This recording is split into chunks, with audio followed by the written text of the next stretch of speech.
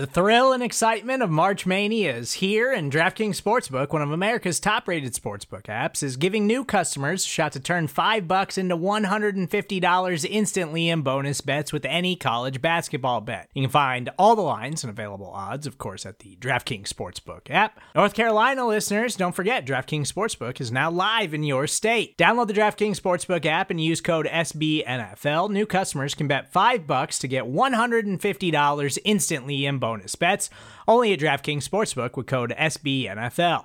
The crown is yours. Gambling problem? Call 1-800-GAMBLER, or in West Virginia, visit www.1800gambler.net. In New York, call 877-8-HOPE-NY or text HOPE-NY. In Connecticut, help is available for problem gambling. Call 888-789-7777 or visit ccpg.org. Please play responsibly on behalf of Boot Hill Casino and Resort. 21 plus, age varies by jurisdiction. Void in Ontario. Bonus bets expire 168 hours after issuance. See dkng.com/bball for eligibility, deposit restrictions, terms, and responsible gaming resources.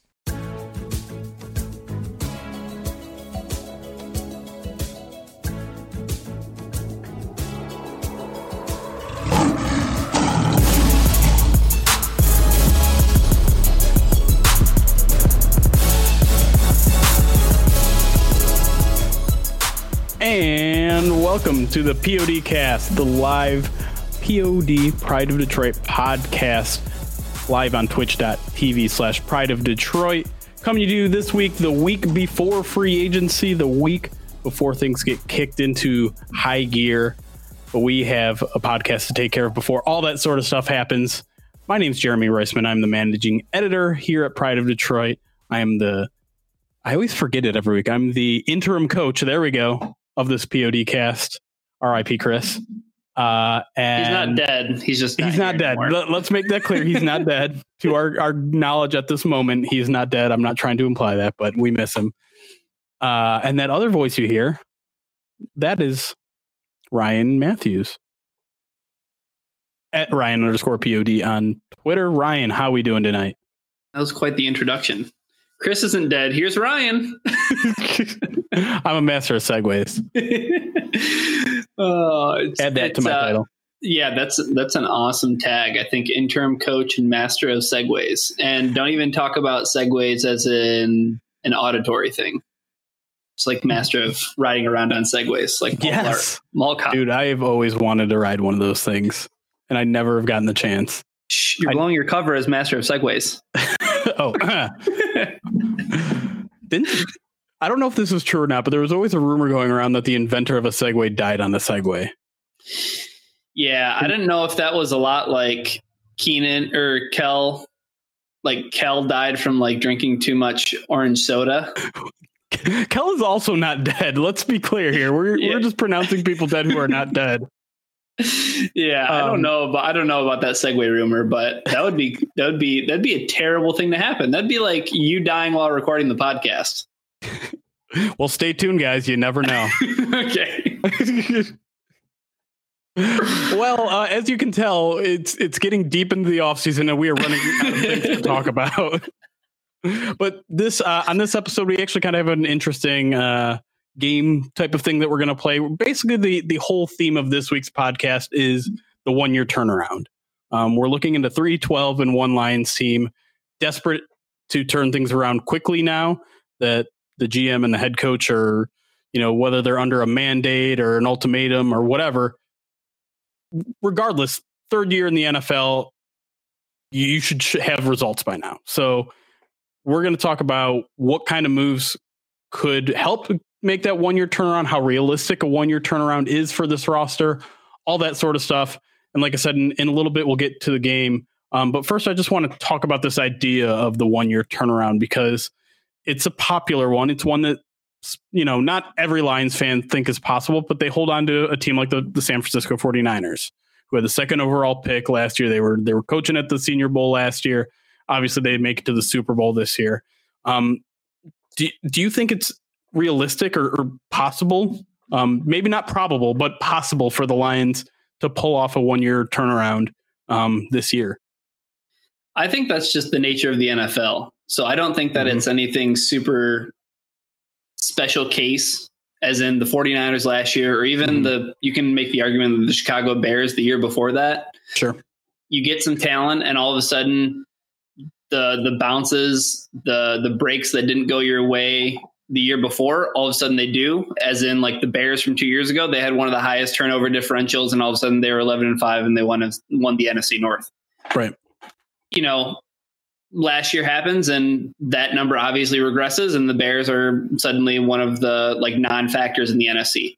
I'm not saying that's going to happen to the San Francisco 49ers because it seems like they're a team that's built for much more longevity in terms of their success and being sustained. But I think it's totally in the cards for the Detroit Lions, whether or not it's plausible. And we'll talk about that when we get to our game.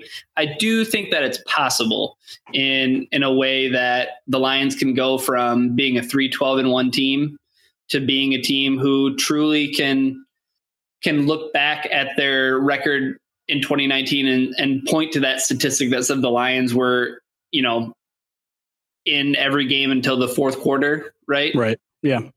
So half of them. Yeah, they had leads in like half the games. They were super competitive in some games against teams like, I don't know, the eventual Super Bowl champions. Right. There's stuff there. Now it's just a matter of hitting the right notes in free agency, hitting the right notes in the draft, and then things kind of taking themselves off from there. Yeah, and I think you're right in that, like, their margin for error is low. They can't mess up a lot of things. They can't have a Jesse James type contract in this free agency period. They can't get, a first round pick that takes until year 2 or year 3 to bloom. They need an impact guy now. They need to hit on all their free agency things. But the one thing I want to push back, and I know I just said the theme of today's episode is going to be the 1 year turnaround. It's a little bit of a misnomer, I would say, because this team has been building for the last 2 years, not necessarily in an upward trajectory, but they've been building. It's a culture build. It's about getting the guys in place for their system. It's year 3 now, so those things need to take place. They need to show that this is a positive build. But to think that everything needs to happen this offseason is not really true, because you think of a guy like Trey Flowers, he's going to play at Jurassic Park. You think of Jelani Tavai and Tracy Walker, some of these draft picks that were made in this era, making a big impact now. This has been a very, very gradual rebuild, but they have a lot of work to do this offseason. So while we're saying it's a 1 year rebuild, it's really been, or 1 year turnaround, it's really been leading up to this moment, and whether they can kind of put the cap on it to actually have it happen and actually become a competitor that wins and not just competes.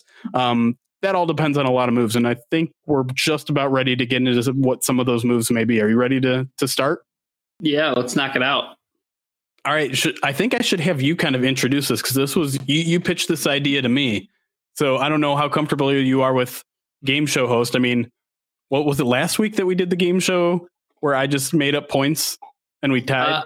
Yeah, I think that was a couple weeks ago when we played this or that. Yeah.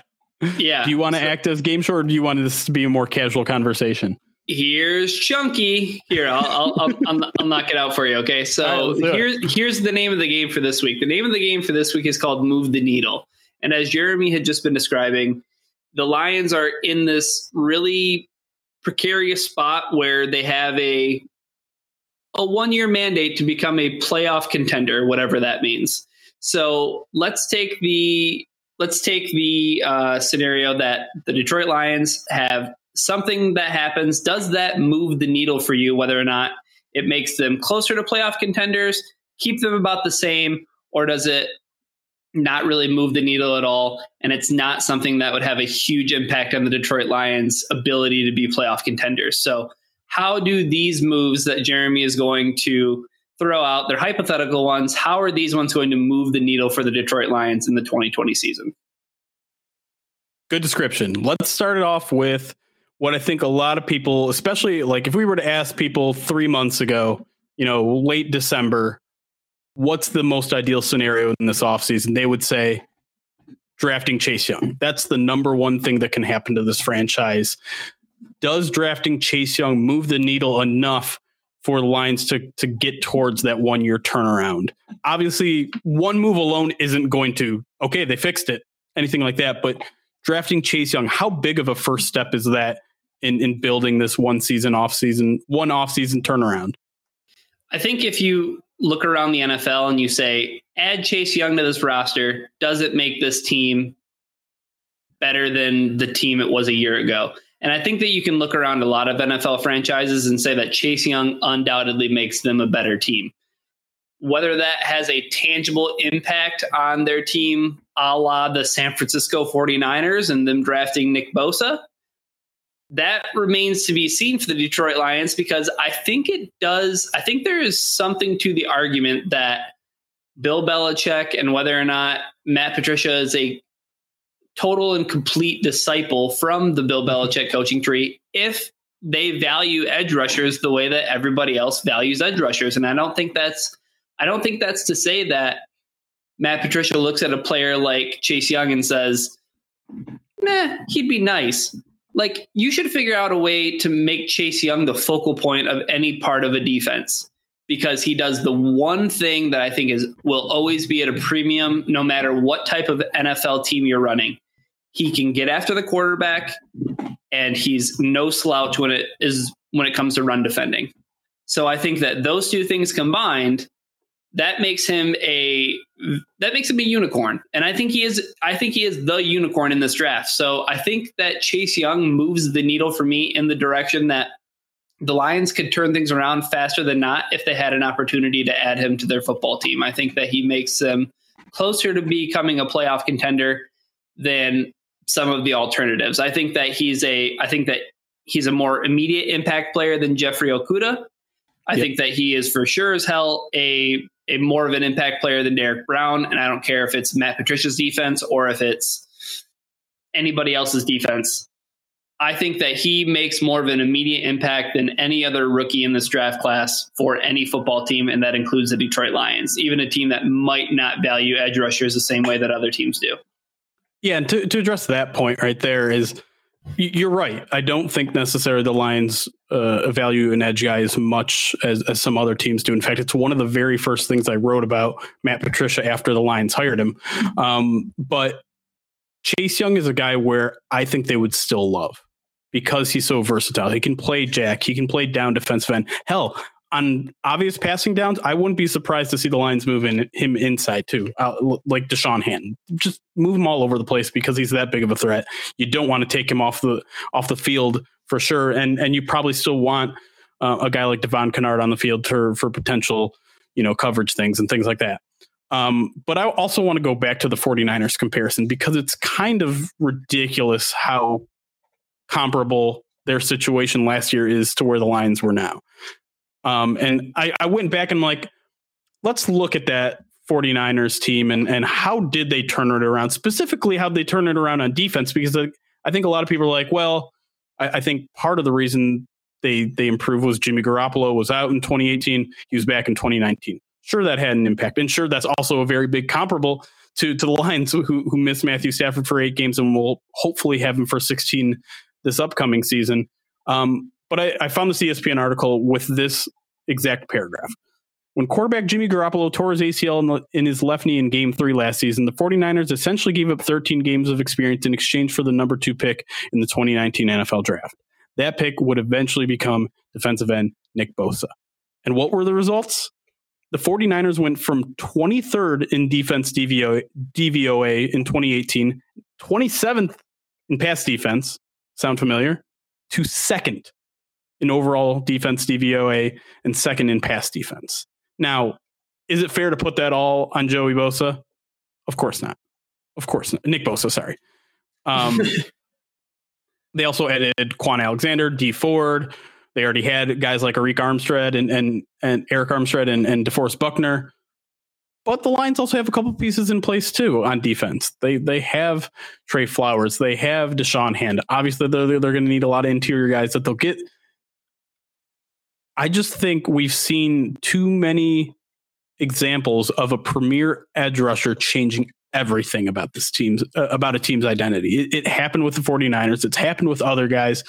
Both Bosa boys really turned around their franchise's pass rush, and that can do so much for a team that it's something that I don't think the Lions are going to pass on, even if they need a nose tackle, even if they need a cornerback, even if they trade Darius Slay.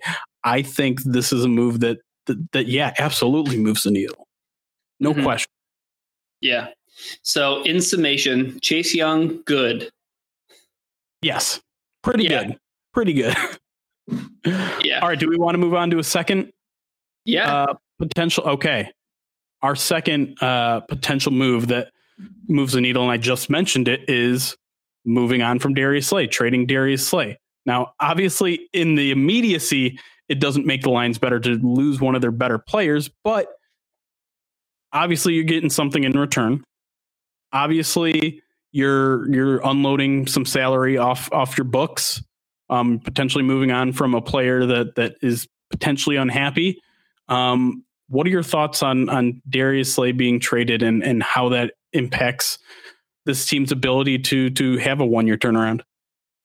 Yeah. So I think there are a couple of dominoes that you have to sort of prognosticate, and you have to sort of set out to see if this is something that would actually benefit the Detroit Lions. And it takes a lot of hypotheticals falling into place. But sure, we just saw AJ Bouye get traded for a price tag that would make a lot of Lions fans turn their nose at any Darius Slay trade, right? No question. Yeah. And what was the compensation again? 4th rounder, I believe. Yeah. 4th round pick for AJ Bouye, one of the guys who was considered one of the top cornerbacks before he ended up making his way to Jacksonville. He was probably one of the top 5 cornerbacks according to PFF in the year that he was with the Houston Texans, and then made the leap over to the Jaguars in free agency. Now, if the Lions were to get something like say that the value maxes out at a 3rd round pick for Darius Slay. Reasonable. I think that really forces the hand of the Detroit Lions at number 3 to take Jeffrey Okudah. Right.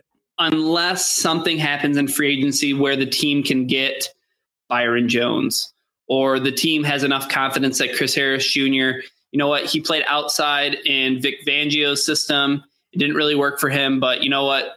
The Lions are clearly a team that covets him, and they coveted him at a time when they had Darius Slay and they had Justin Coleman, and everybody says that Justin Coleman is your nickel cornerback. Well, Chris Harris Jr. is maybe the best nickel cornerback of their modern era.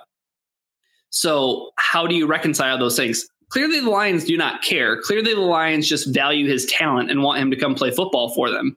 Right. So maybe they go out and get a Byron Jones in free agency. Maybe they go out and get a Chris Harris Jr. in free agency. Maybe they break the bank for James Bradbury, who wants just as much money as Darius Slay. He's looking for at least $16 million a season. The cornerback market's going to be insane for free agency.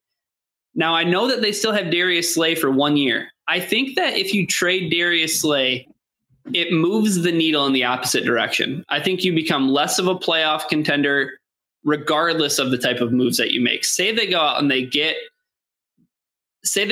a Byron Jones. Say they go out and then they still use the 3rd overall pick and get Jeff Okudah. Well, they're still kind of hard up for a pass rush. Have you addressed that yet? Did your linebackers get any better? Because I still don't have faith in that corpse. Yeah. CORPSE. Okay. And then that's just a common theme for this episode. and I think that there's still a lot of question marks to be had and to figure themselves out on the offensive side of the ball. So I just don't think that trading Darius Slay, trading who is most likely your best player, not named Matthew Stafford, you trade that guy away. And I don't think that there's a direct route to getting better. I think that there's a windy path, but man, you have to take a lot of those corners perfectly in order to end up in a spot where you're a playoff contender in 2020. I'm going to play a little bit of devil's advocate here because I mostly agree with what you said there, but I think we have to face some unfortunate truths with Darius Slay. One being that last year was bad. Mm-hmm. He was not good. He's not a bad overall corner, and he's still playing at an above average level, although PFF's grade would certainly argue that he wasn't an average cornerback last year. But we also have to consider just how effective has the secondary been with him? And again, I'm not saying he's a bad cornerback, and I'm not saying that the team is better without him necessarily, but there might need to be some changes to be had. And if a guy doesn't want to be here, if a guy wants $18 million a year, I'm not sure that's a great way to spend your money. Now, that would likely force the Lions' hands in the first round, which means not addressing other needs, and that's a bad thing. But getting fresh meat out there, getting more depth out there, getting more options so that if Darius Slay goes down, if Nevin Lawson, or not Nevin Lawson, if whoever the CB2 of this team is goes down, this team needs depth, because that's really, I mean, you look at the games in which Darius Slay didn't play, and they're almost, there's essentially no difference. I mean, one of those games with Kansas City, right? Mm-hmm. They actually held up kind of well in that game. And so is Darius Slay the $17-18 million guy that changes the identity of this defense? I'm not sure he is. Yeah, I think it's a really fair argument to make that Darius Slay, at his age, at his price tag, does he make this team that much better? Like, is it going out and getting a top tier free agent? I still think he is. I still think he is that guy. I think that he probably had a down year. He dealt with some injuries again. So I guess that's also clearly a concern for anybody that you're going to give another contract, because he's not getting any younger. But I still just think that this team isn't any better for losing Darius Slay. And I guess that's just where I kind of draw the line with that. Yeah, it's a tough situation with Slay. We've talked about it plenty of times. Mm-hmm. There's no real clear answer for this team, and I think that's why they're dragging their feet on everything. It's why they're, as in their own words, leaving everything on the table, whether it's trying to keep him around for the year that's left on his contract without signing an extension, trading him.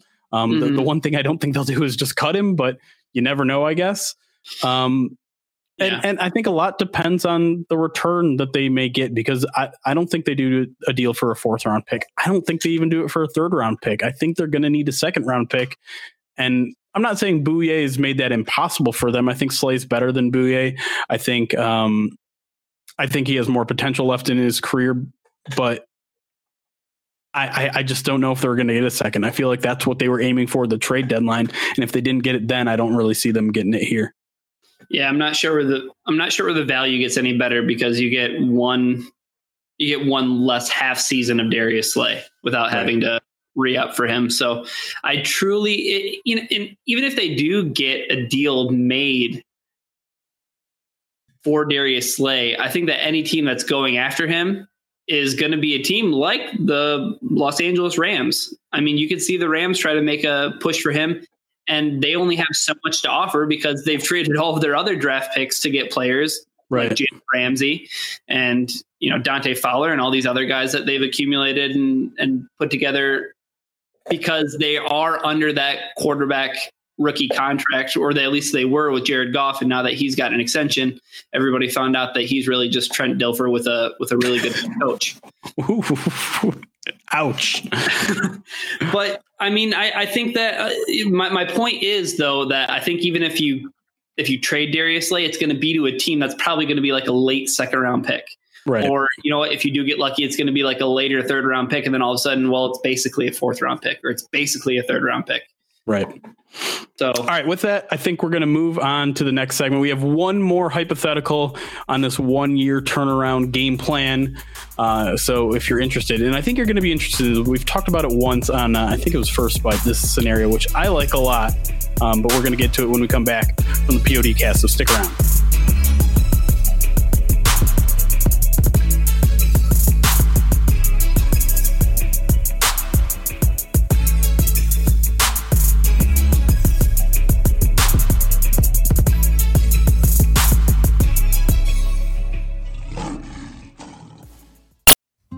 Support for this show comes from Sylvan Learning. As a parent, you want your child to have every opportunity, but giving them the tools they need to tackle every challenge, that takes a team. Now more than ever, educational support tailored exactly to what your child needs can make all the difference.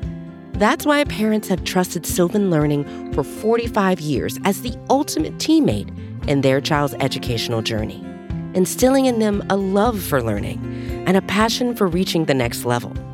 And Sylvan's Insight Assessment can identify gaps in learning and areas that could be of concern for your child. It's a 360-degree view into your child's learning that you can't find anywhere else, and helps ensure that your child didn't miss something in school that might put them at a disadvantage in the future. And right now, it's the best price of the year at $29. Go to sylvan29.com to learn more and get your child's assessment for only $29. That's SYLVAN29.com. And we are back with the POD cast. The theme of this week's episode, again, the 1 year turnaround. How are the Lions going to go from 3-12-1 to playoff contender, quote unquote? Well, one potential option, and we're playing, does this move the needle or not, regarding potential moves to make that 1 year turnaround, is what I'm calling the double trade down, or it could just be a trade out of the top 10, whatever you put on, whatever you want to call it. The Lions essentially taking that first round pick, third overall, and turning it into a bunch of assets rather than going for the blue chip player. The idea being that maybe it's more worthwhile, especially in a 1 year turnaround, to get 4 or 5 picks in that top 60 rather than just 1 or 2, and both of those 2 guys being potentially, top 30 picks or so. Mm-hmm. Ryan, we went over a scenario like this a couple weeks ago when we did our mock drafts on First Bite. What are your feelings on that idea right now? I think that there is a certain point, right, in which trading down doesn't net you the impact player that the Lions need. It takes you out of the race for Chase Young or Jeff Okudah or Isaiah Simmons, if you view him as being that guy. And then you're left with like the second tier of the draft talent. This is such a tough question. This is such a tough question. Yeah, well, this isn't this or that. This is move the needle. Okay, so move the needle. I think that if the Lions were to trade back and accumulate, a bunch of picks within the top 100 versus what they have now, I think that moves the needle in the opposite direction. I think that makes them less of a chance to be a playoff contender. And I say that because they absolutely need an impact player. Like, I'm almost of the belief that they need Chase Young or they need Jeff Okudah. And if they swing and miss and they don't get either of those guys, Derek Brown is not coming to save this franchise in 1 year. And does Isaiah Simmons play enough of a role in this Lions defense to be a true playmaker, impact player in the sense that Jeff Okudah or Chase Young would be? I don't know if I can answer that question, but I definitely don't think that adding all those draft picks makes you better, because those are just more rookies.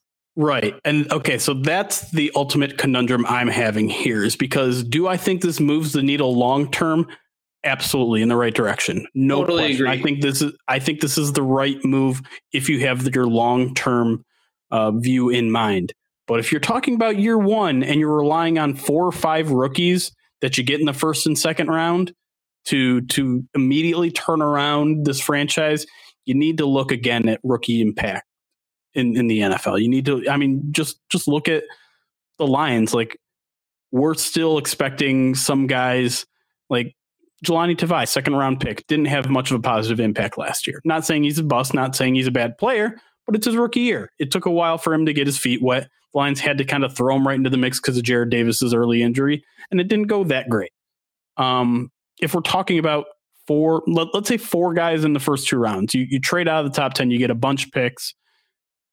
You get a lot of talent out there. You get a lot of guys who could potentially grow into starters, and that's great. You'll have starters on rookie contracts for the next 3-4 years. That's awesome. That's a great way to build a team. That's a great way to build a franchise, great way to build a culture, all those things. But if you're talking first year impact, I'm not sure that's necessarily the right route to go. And Bob Quinn has said specifically, he's trying to keep both in mind. He's not, with this ultimatum or whatever you want to call it, he's not necessarily just building for the immediacy. He's not just building for year 2020. He wants to keep the future in mind. And honestly, I believe him. Even though his job's on the line, I do believe him. I do believe he's smart enough, because if he sells out for 2020 and it works out well, but he doesn't plan for the future, well, guess what? He's right there back on the hot seat in 2021 when the team sucks again. So he does need to kind of keep both in mind and just kind of trust his own process that things are going to work out with the slow, methodical method that they've been building over the past 2 years. And I don't know, going back to the original question, it's still not something I would necessarily mind.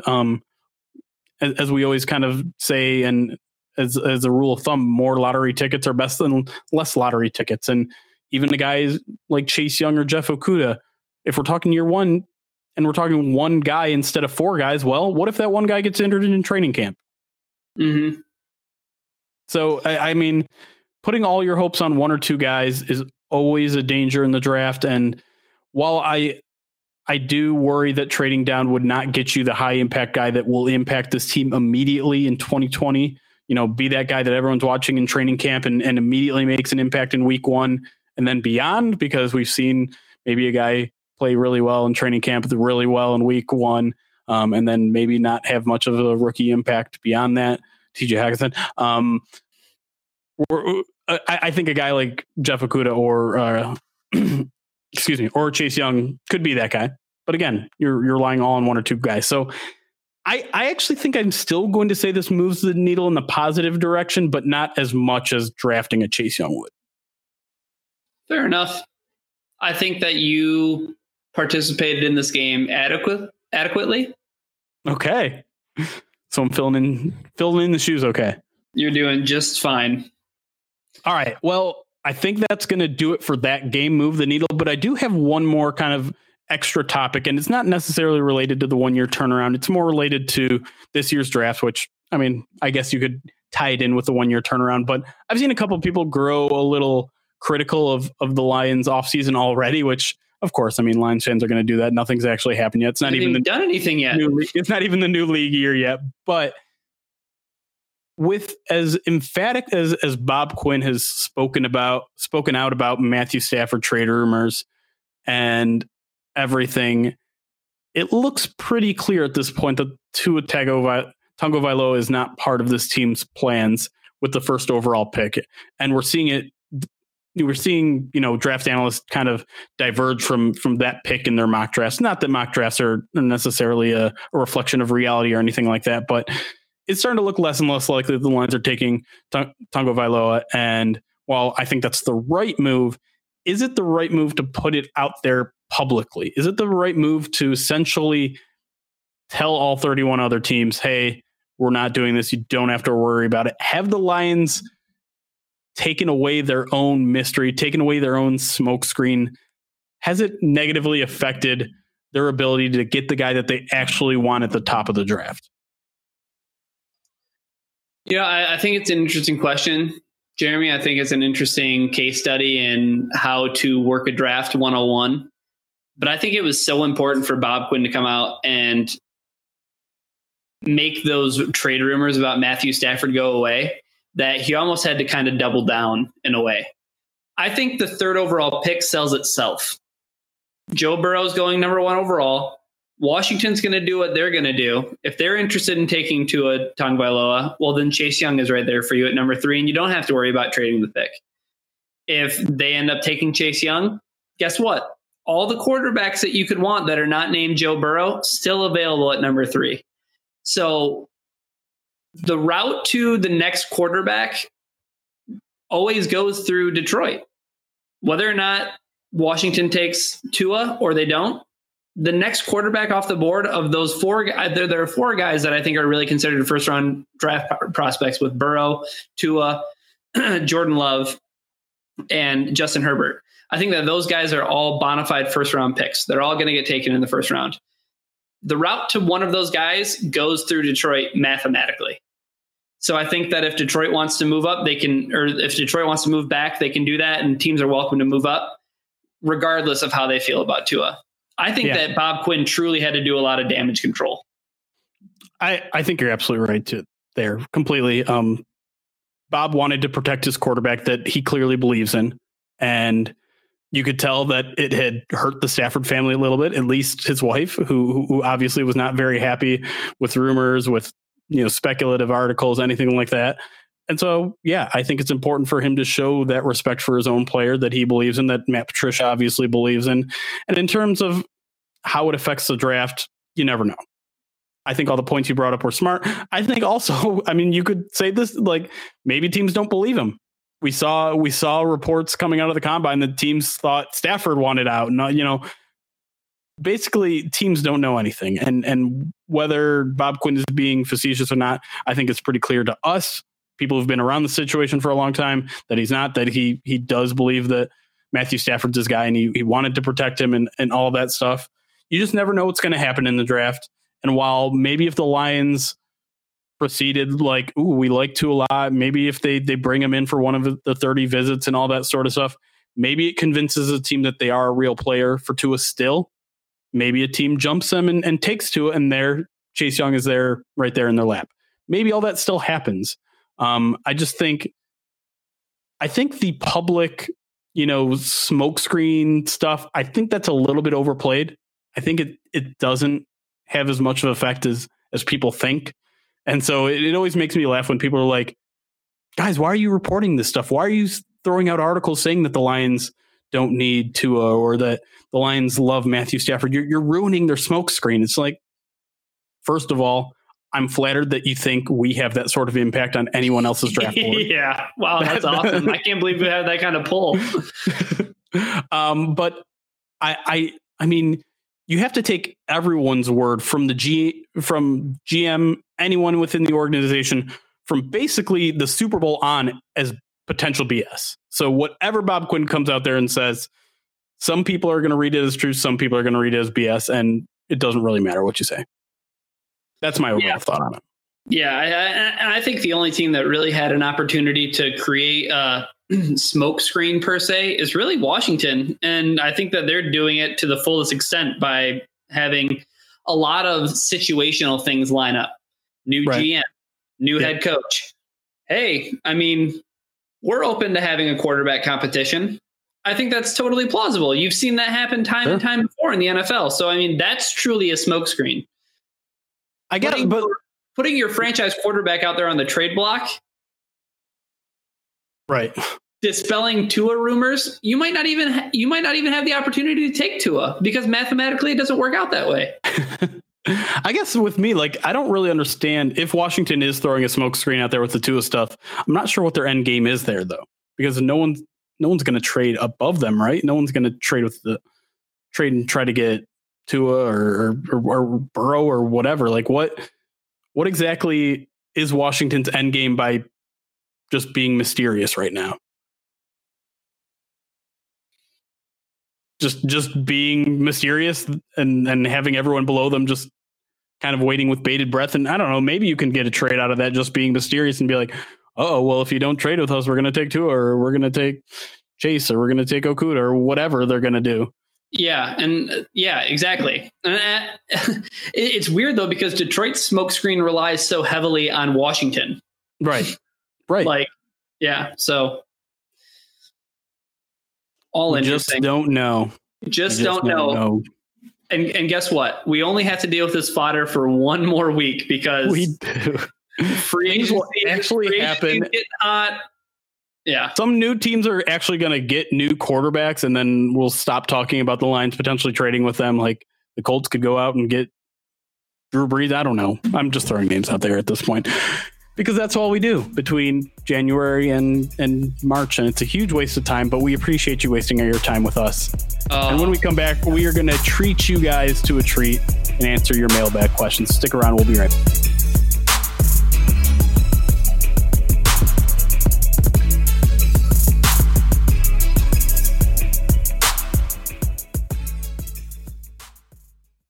Mail time. The mail's here. Here's the mail, it never fails. It makes me want to wag my tail. When it comes, I want to wail. Mailbag. Hashtag AskPOD. If you have any questions for us, you can send it to us on Twitter at any time. We will scoop them all up and read them back to you either on our Sunday or Monday podcasts. We like to answer at least like somewhere between 5 and 10. So feel free to send as many as you want. We like to answer some silly ones too. So if we get to this point in the off season, we've addressed just about every single possible scenario. We like to break the monotony with something a little goofy. So feel free to throw some of those our way too. But I think this week we're getting more serious. So let's start out. I think people are getting a little eager now that we're really close to free agency. But let's start with the draft one from CC5 on our Pride of Detroit comment section. He asked, what's the worst possible scenario for the Lions at pick number 3? It has to be realistic. Ryan, I think I already know your answer, but let me hear it. It rhymes with Barrack Drown. Yeah, I see that. I think offensive tackle is a little bit worse for me. I think offensive tackle is bad because there's no direct route to that player immediately playing, right? Because the Lions still have Rick Wagner as of now. Taylor Decker is still their left tackle. Yeah. There's no direct route to that player playing right from the start. But man, drafting Derrick Brown as a top 3 talent would be such a mess up. I'm trying to keep it PG, but like it'd be such a disaster to take a run stuffing nose tackle with the 3rd overall pick when in this scenario, how isn't Jeff Okudah on the board? And if Jeff Okudah is on the board and the Lions take Derrick Brown, man, I really hope that I'm on the first floor of any building that I'm in. The ground floor. All right. Well, let's just make sure that if we throw a draft party, it only has 1 floor. And there are no windows. And there are no windows. And we're going to keep all the sharp objects away from your table. I mean, I get that. And I get the value argument. I do understand that it's horrible optics after taking a tight end with the 8th overall pick last year to again take a questionable value pick at 3rd overall. And so I'm very staunchly against it as well. But he's also kind of a perfect fit. Just throwing that out there. Again, just pay DJ Reader and be done with it. I know that'll make you happy. I will. That will make me happy. I feel like I always have to play devil's advocate with you because we're kind of on the same page here. But no, I get that. Speaking of DJ Reader, our next question comes from Son of Spartacus, who asks, after DJ Reader, who is next on your wish list for free agents? Who is next on my wish list of free agents? Now, I think one of the most interesting developments of the offseason so far has been Jeremy's absolute raging crush on DJ Reader. It's so totally out of character for him, I think. Like, I never really see you have these infatuations with like specific players. Yeah. And just out of nowhere, it's been DJ Reader. I try to protect myself from falling in love with a player, especially in the draft, because if you do it in the draft, there's like a 99% chance that player is not going to be on your team, and like a 98% chance he's going to go to the Chicago Bears. So, or the Green Bay Packers, right? And I take the same philosophy with free agency sometimes, but with there being more like evidence out there of these guys being NFL players, I can feel a little bit more confident in my evaluation of these guys and knowing everyone's team needs and knowing the fact that DJ Reader plays a position that not a lot of teams value as much as the Lions would makes it think. I mean, it just seems like a match made in heaven, and I don't understand why the Lions wouldn't go after it unless cost is the biggest prohibitive, in which case they probably go after a guy like Marcel Darius instead, which I'd also be totally fine with and totally happy with. But that guy's 30 compared to Reader, who's 25, 26. So that's a big difference for me. And Marcel Darius would also probably be my answer to this question. I know it's boring since it's the same position. the DJ Reader plays. But look at this roster right now. They need 3 defensive tackles this offseason. So, yeah, that's where my mindset is right now. Yeah. It's interesting how the Lions have not come that far from last offseason where they needed to improve their defensive line. Here we are again. They just it's weird though, because no one thought they were going to strike out as badly as they did, right? Like everyone was on board for Mike Daniels. Everyone was on board for giving Damon Harrison an extension. And A'Shawn Robinson finished 2018 on an upward trend. So it's not like I blame them for anything that happened in 2019 at defensive tackle, but they're right back where they started. So it's not great. Not great, Bob. Not great. Not great, Bob. Next question. Let's take this one from our Twitch chat. Why don't you hate the Rams logo? And I think this one's directed to me because I said I don't think it's that bad. I don't understand why everyone is on hubbub. Do you feel the same or do you think it's trash? I couldn't care less. Really? The Los Angeles Rams. I think that it's kind of a bad logo, but just in the sense that like their old logo was fine. So what did they have to do to go and change it?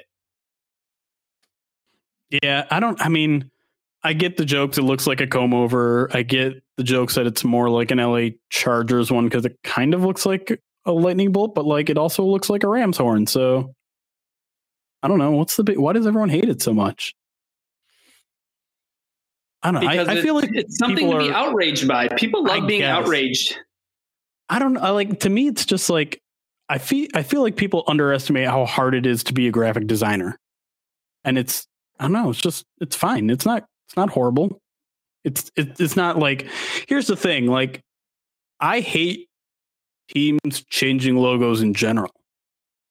It's just, why do you feel the need to upgrade the brand that much? You look at like the best logos in sports, they never change. Like, look at the D, the Tigers D. That is stuck around for decades and decades and decades. That team is old as hell, and it's always been the English D. That's a good logo. Well, people loved being outraged when they changed the size of it on the hat, though. Right. Yep. So, I mean, you run into problems like that. But I totally agree, Jeremy. You look at the best logos in sports, and they're all from yesteryear, like the Detroit Red Wings. Changing them. Yeah. Winged wheel. Classic. I mean, what's wrong with the Raiders logo? Like, would the Raiders ever need to do anything to their logo? I hope not. I hope not. Chat, stop laughing because I said just look at the D. Stop it. You're better than this. You're better than this. No, they're not. Neither am I. All right, back to more questions. Yeah, before Jerry got to get off the D talk. Got to get off the D. Anyways, Dawes1115 on Twitter asks, shouldn't we treat this year as all or nothing? Because basically, isn't it? This goes nicely in with our 1 year turnaround theme. How confident are you, Ryan, that if this team, let's say they go 7-9, how confident are you that's it? Oh, I'm not very confident that that's it. I think 7-9 is close enough to being playoff contenders. Yeah. That an injury here or there, a bad call from the officials, which inevitably will happen because it's a Detroit Lions season, right? Something will get labeled as an egregious call, and that can be swept away as a game. Sure. I think 7-9 is too close, which is weird. And I know we're making very petty distinctions, but I think 7-9 is a big difference in 6-10. And I think also context will matter, and it's going to matter how they perform within the division. Are they 7-9, but they lost all their divisional games, or did they go 7-9 and they knocked off the Packers, the Bears, and the Vikings all at least once? Right. Well, that's a much different season. Yeah, and injuries, obviously, like if Stafford goes down again and misses considerable time, that's another factor to throw in. Yeah. Let me ask you another question, and maybe this is a good question of the day, Fodder. So pay attention. Oh, listening. What would the Lions record in 2020 have to be for you to be sure that Matt Patricia is done? Well, this is just a matter of like, how high do I put that win total? Right. Yeah. 0-16, obviously. 1-15, obviously. 2-14, obviously. 3-13, obviously. Okay. You were already showing pause at 3 wins, which is very concerning to me. I think 5-11 is probably I think that's the thing where spot there. I think 5-11. I think if he's 5-11, I would be shocked if he didn't get fired. 6-10, I would see the Lions trying to talk themselves into it, or Bob Quinn and Matt Patricia selling their vision of another year and how close they are. But I for some reason, I just think 5-11 is not enough. 5-10-1 though, I might be able to get talked into that. What if they're 1-14? 14 ties. I'm not even mad. That's just so impressive. Next question comes from Jay Jones in our comment section. He asked, besides Graham Glasgow and Don Muhlbach, which current Lions free agent would you most like to see Quinn bring back for next season? Do you want me to run through a list real quick? Yeah. Give me some names. We got Ode Ibushi, obviously Danny Amendola's already been signed. Mike Daniels, Jeff Driscoll, Jermaine Kearse, Darius Kilgo, Miles Kilbrew, Sam Martin, Rashawn Melvin, A'Shawn Robinson, Logan Thomas, Kenny Wiggins, Tavon Wilson, J.D. McKissick, Jamie Metter are both restricted free agents. Mike Ford and D. Virgin are exclusive rights free agents. I'm going to say you can't do those ones because those guys are going to come back almost certainly. Yeah, those guys are as good as back. From just that list of names that you ran down, 2 names stand out to me. One, A'Shawn Robinson. Don't know what he's going to cost on the open market, but I think that, like you said, Jeremy, there are 3 spots that are open on this defensive line. Yep. It'd be pretty easy to fix that problem by bringing back a guy who is pretty good. I mean, he is what he is at this point. Like, you know what you're going to get with A'Shawn Robinson. My other name was Tavon Wilson. Yep. And I think between those 2 guys, those are the 2 guys that I would like. Well, because Glasgow's off the table, right? Like Glasgow and Don Muhlbach. All right. Yep. Well, yeah, it's between those 2, Tavon Wilson or A'Shawn Robinson. What about you? It's Tavon Wilson without a question. I think this team needs a veteran safety. You consider their safety outlook right now. It's not great. You know, we went into 2019. It's kind of like defensive tackle. Like, wow, look at all these options at safety. They got Quandre Diggs. They got 2 second-round picks and Tracy Walker and Will Harris. They got Andrew Adams, who was showing up in camp. They got Tavon Wilson. They had, and they had a couple special teams guys who they ended up keeping instead of some of those other guys. And now you're like, well, they've got Tracy Walker, and hopefully, you know, things improve from the rookie season last year. And I think they need a veteran. They need an old guy who knows the system, who can coach his team. And as someone who personally watched Tavon Wilson become kind of a leader in that locker room, especially after the Quandre Diggs trade, I think he's almost one of the most important moves this team can make this offseason in free agency. Yeah, and there are a lot of intangibilities with him, right? Right, absolutely. He's very much a guy people look up to in that locker room, and he played actually, I think, at a really high level last year.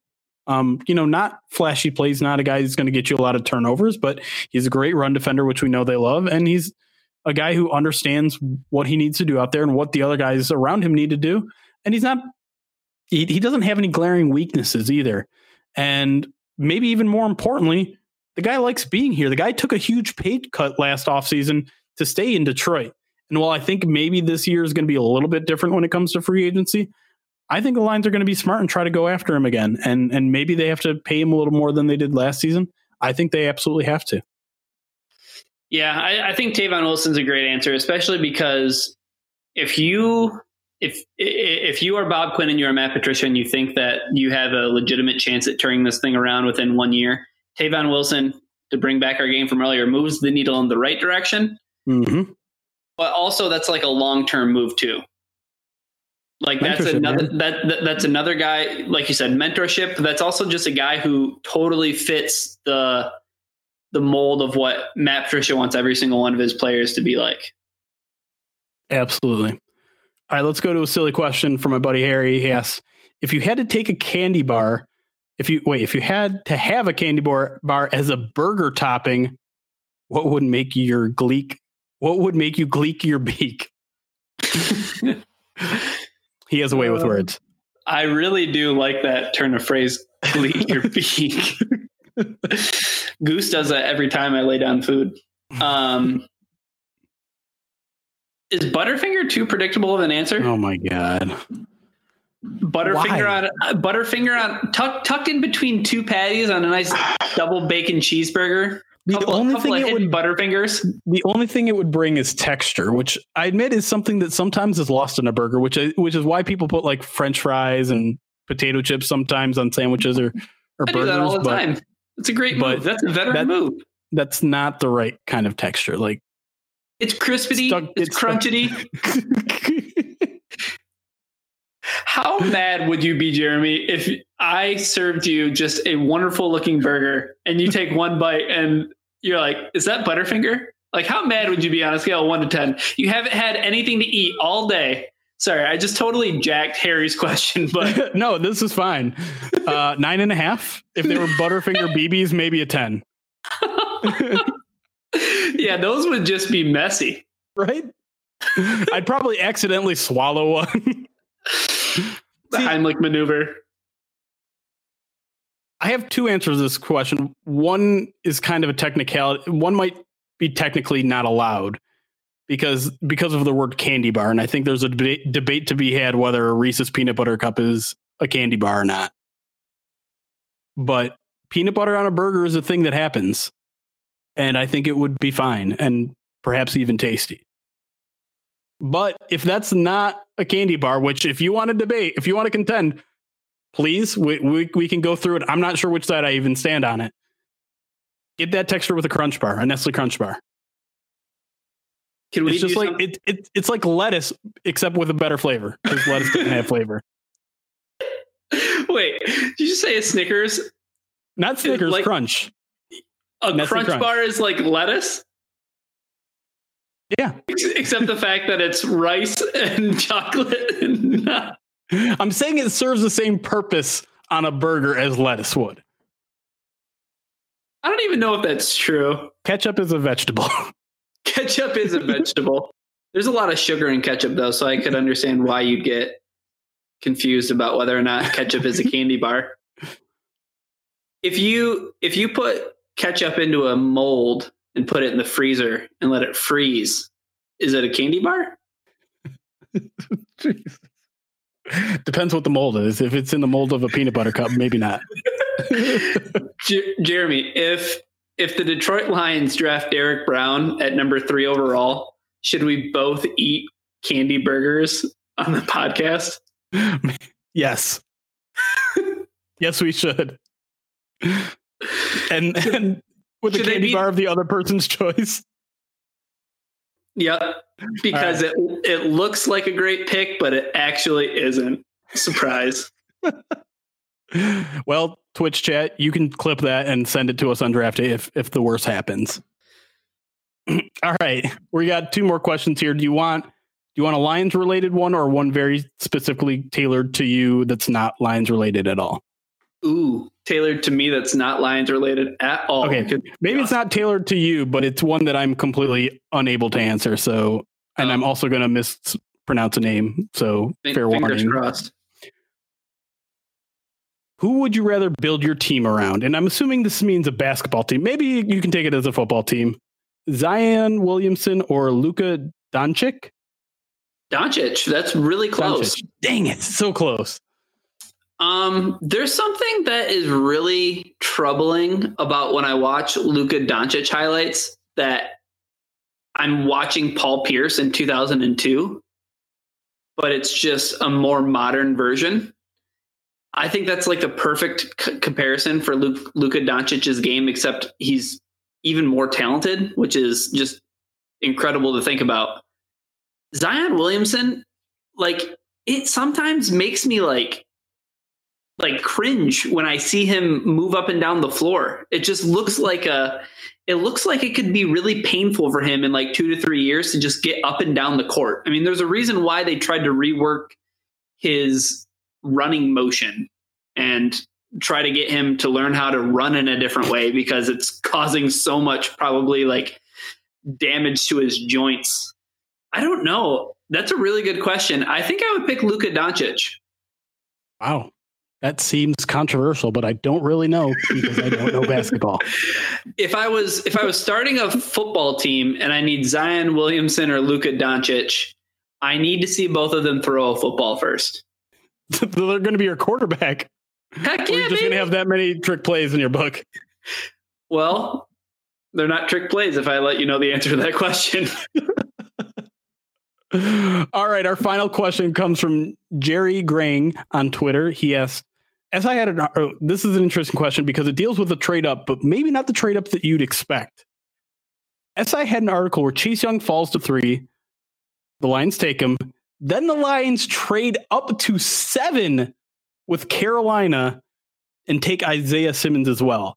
Would you be willing to give up 2 future first rounders and a future third, as it happens in this article, to take 2 of the best athletes this draft has at positions of need?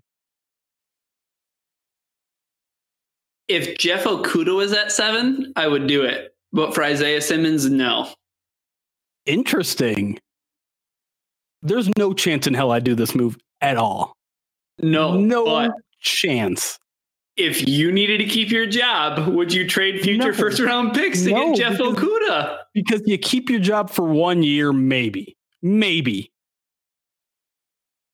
I mean, we just got done talking about how if you're relying on a rookie to make a huge impact, you're probably not going to have a successful season. Yeah, but what if you have 2 and they're named Chase Young and Jeff Okudah?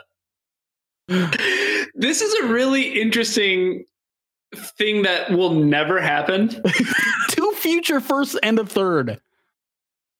How much did the Bears give up for Khalil Mack? I think that's got to be pretty comparable. Yeah, but is Jeff Okudah Khalil Mack? Is Isaiah Simmons Khalil Mack? No. Well, no, because Khalil Mack is Khalil Mack. Yeah, that's the point. No way you do that. That's no. Well, this. And this doesn't. I'm curious. I haven't read this article. If this also is including trading up, as in you're giving away your second round pick.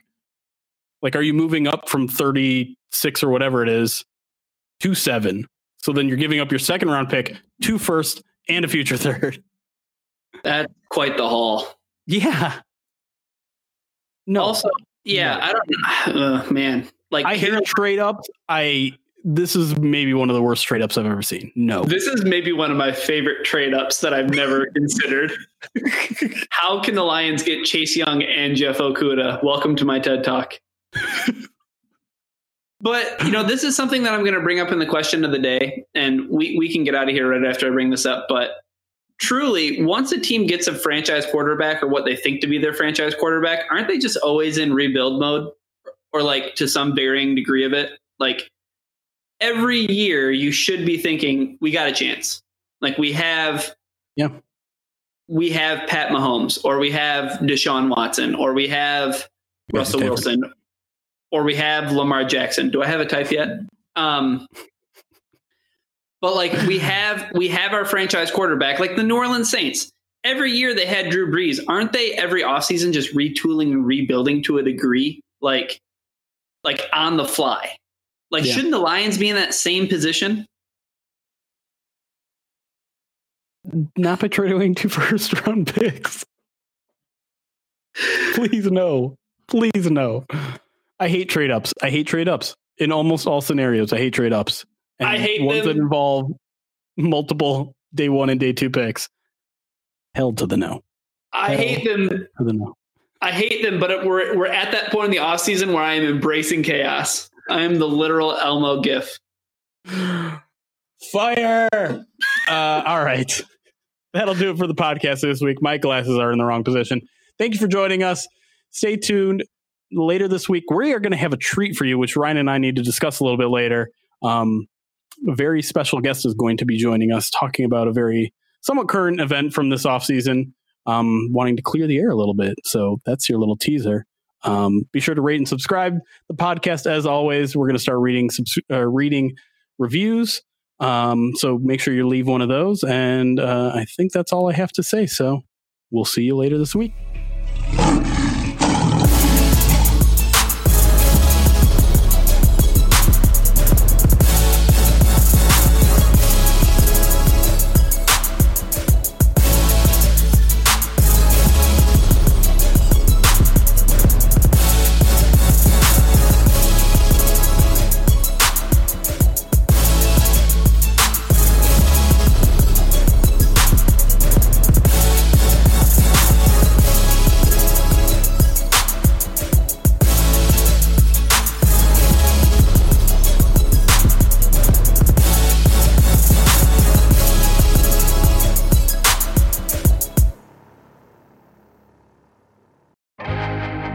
First thing in the morning, as soon as you wake up, the to-do list starts.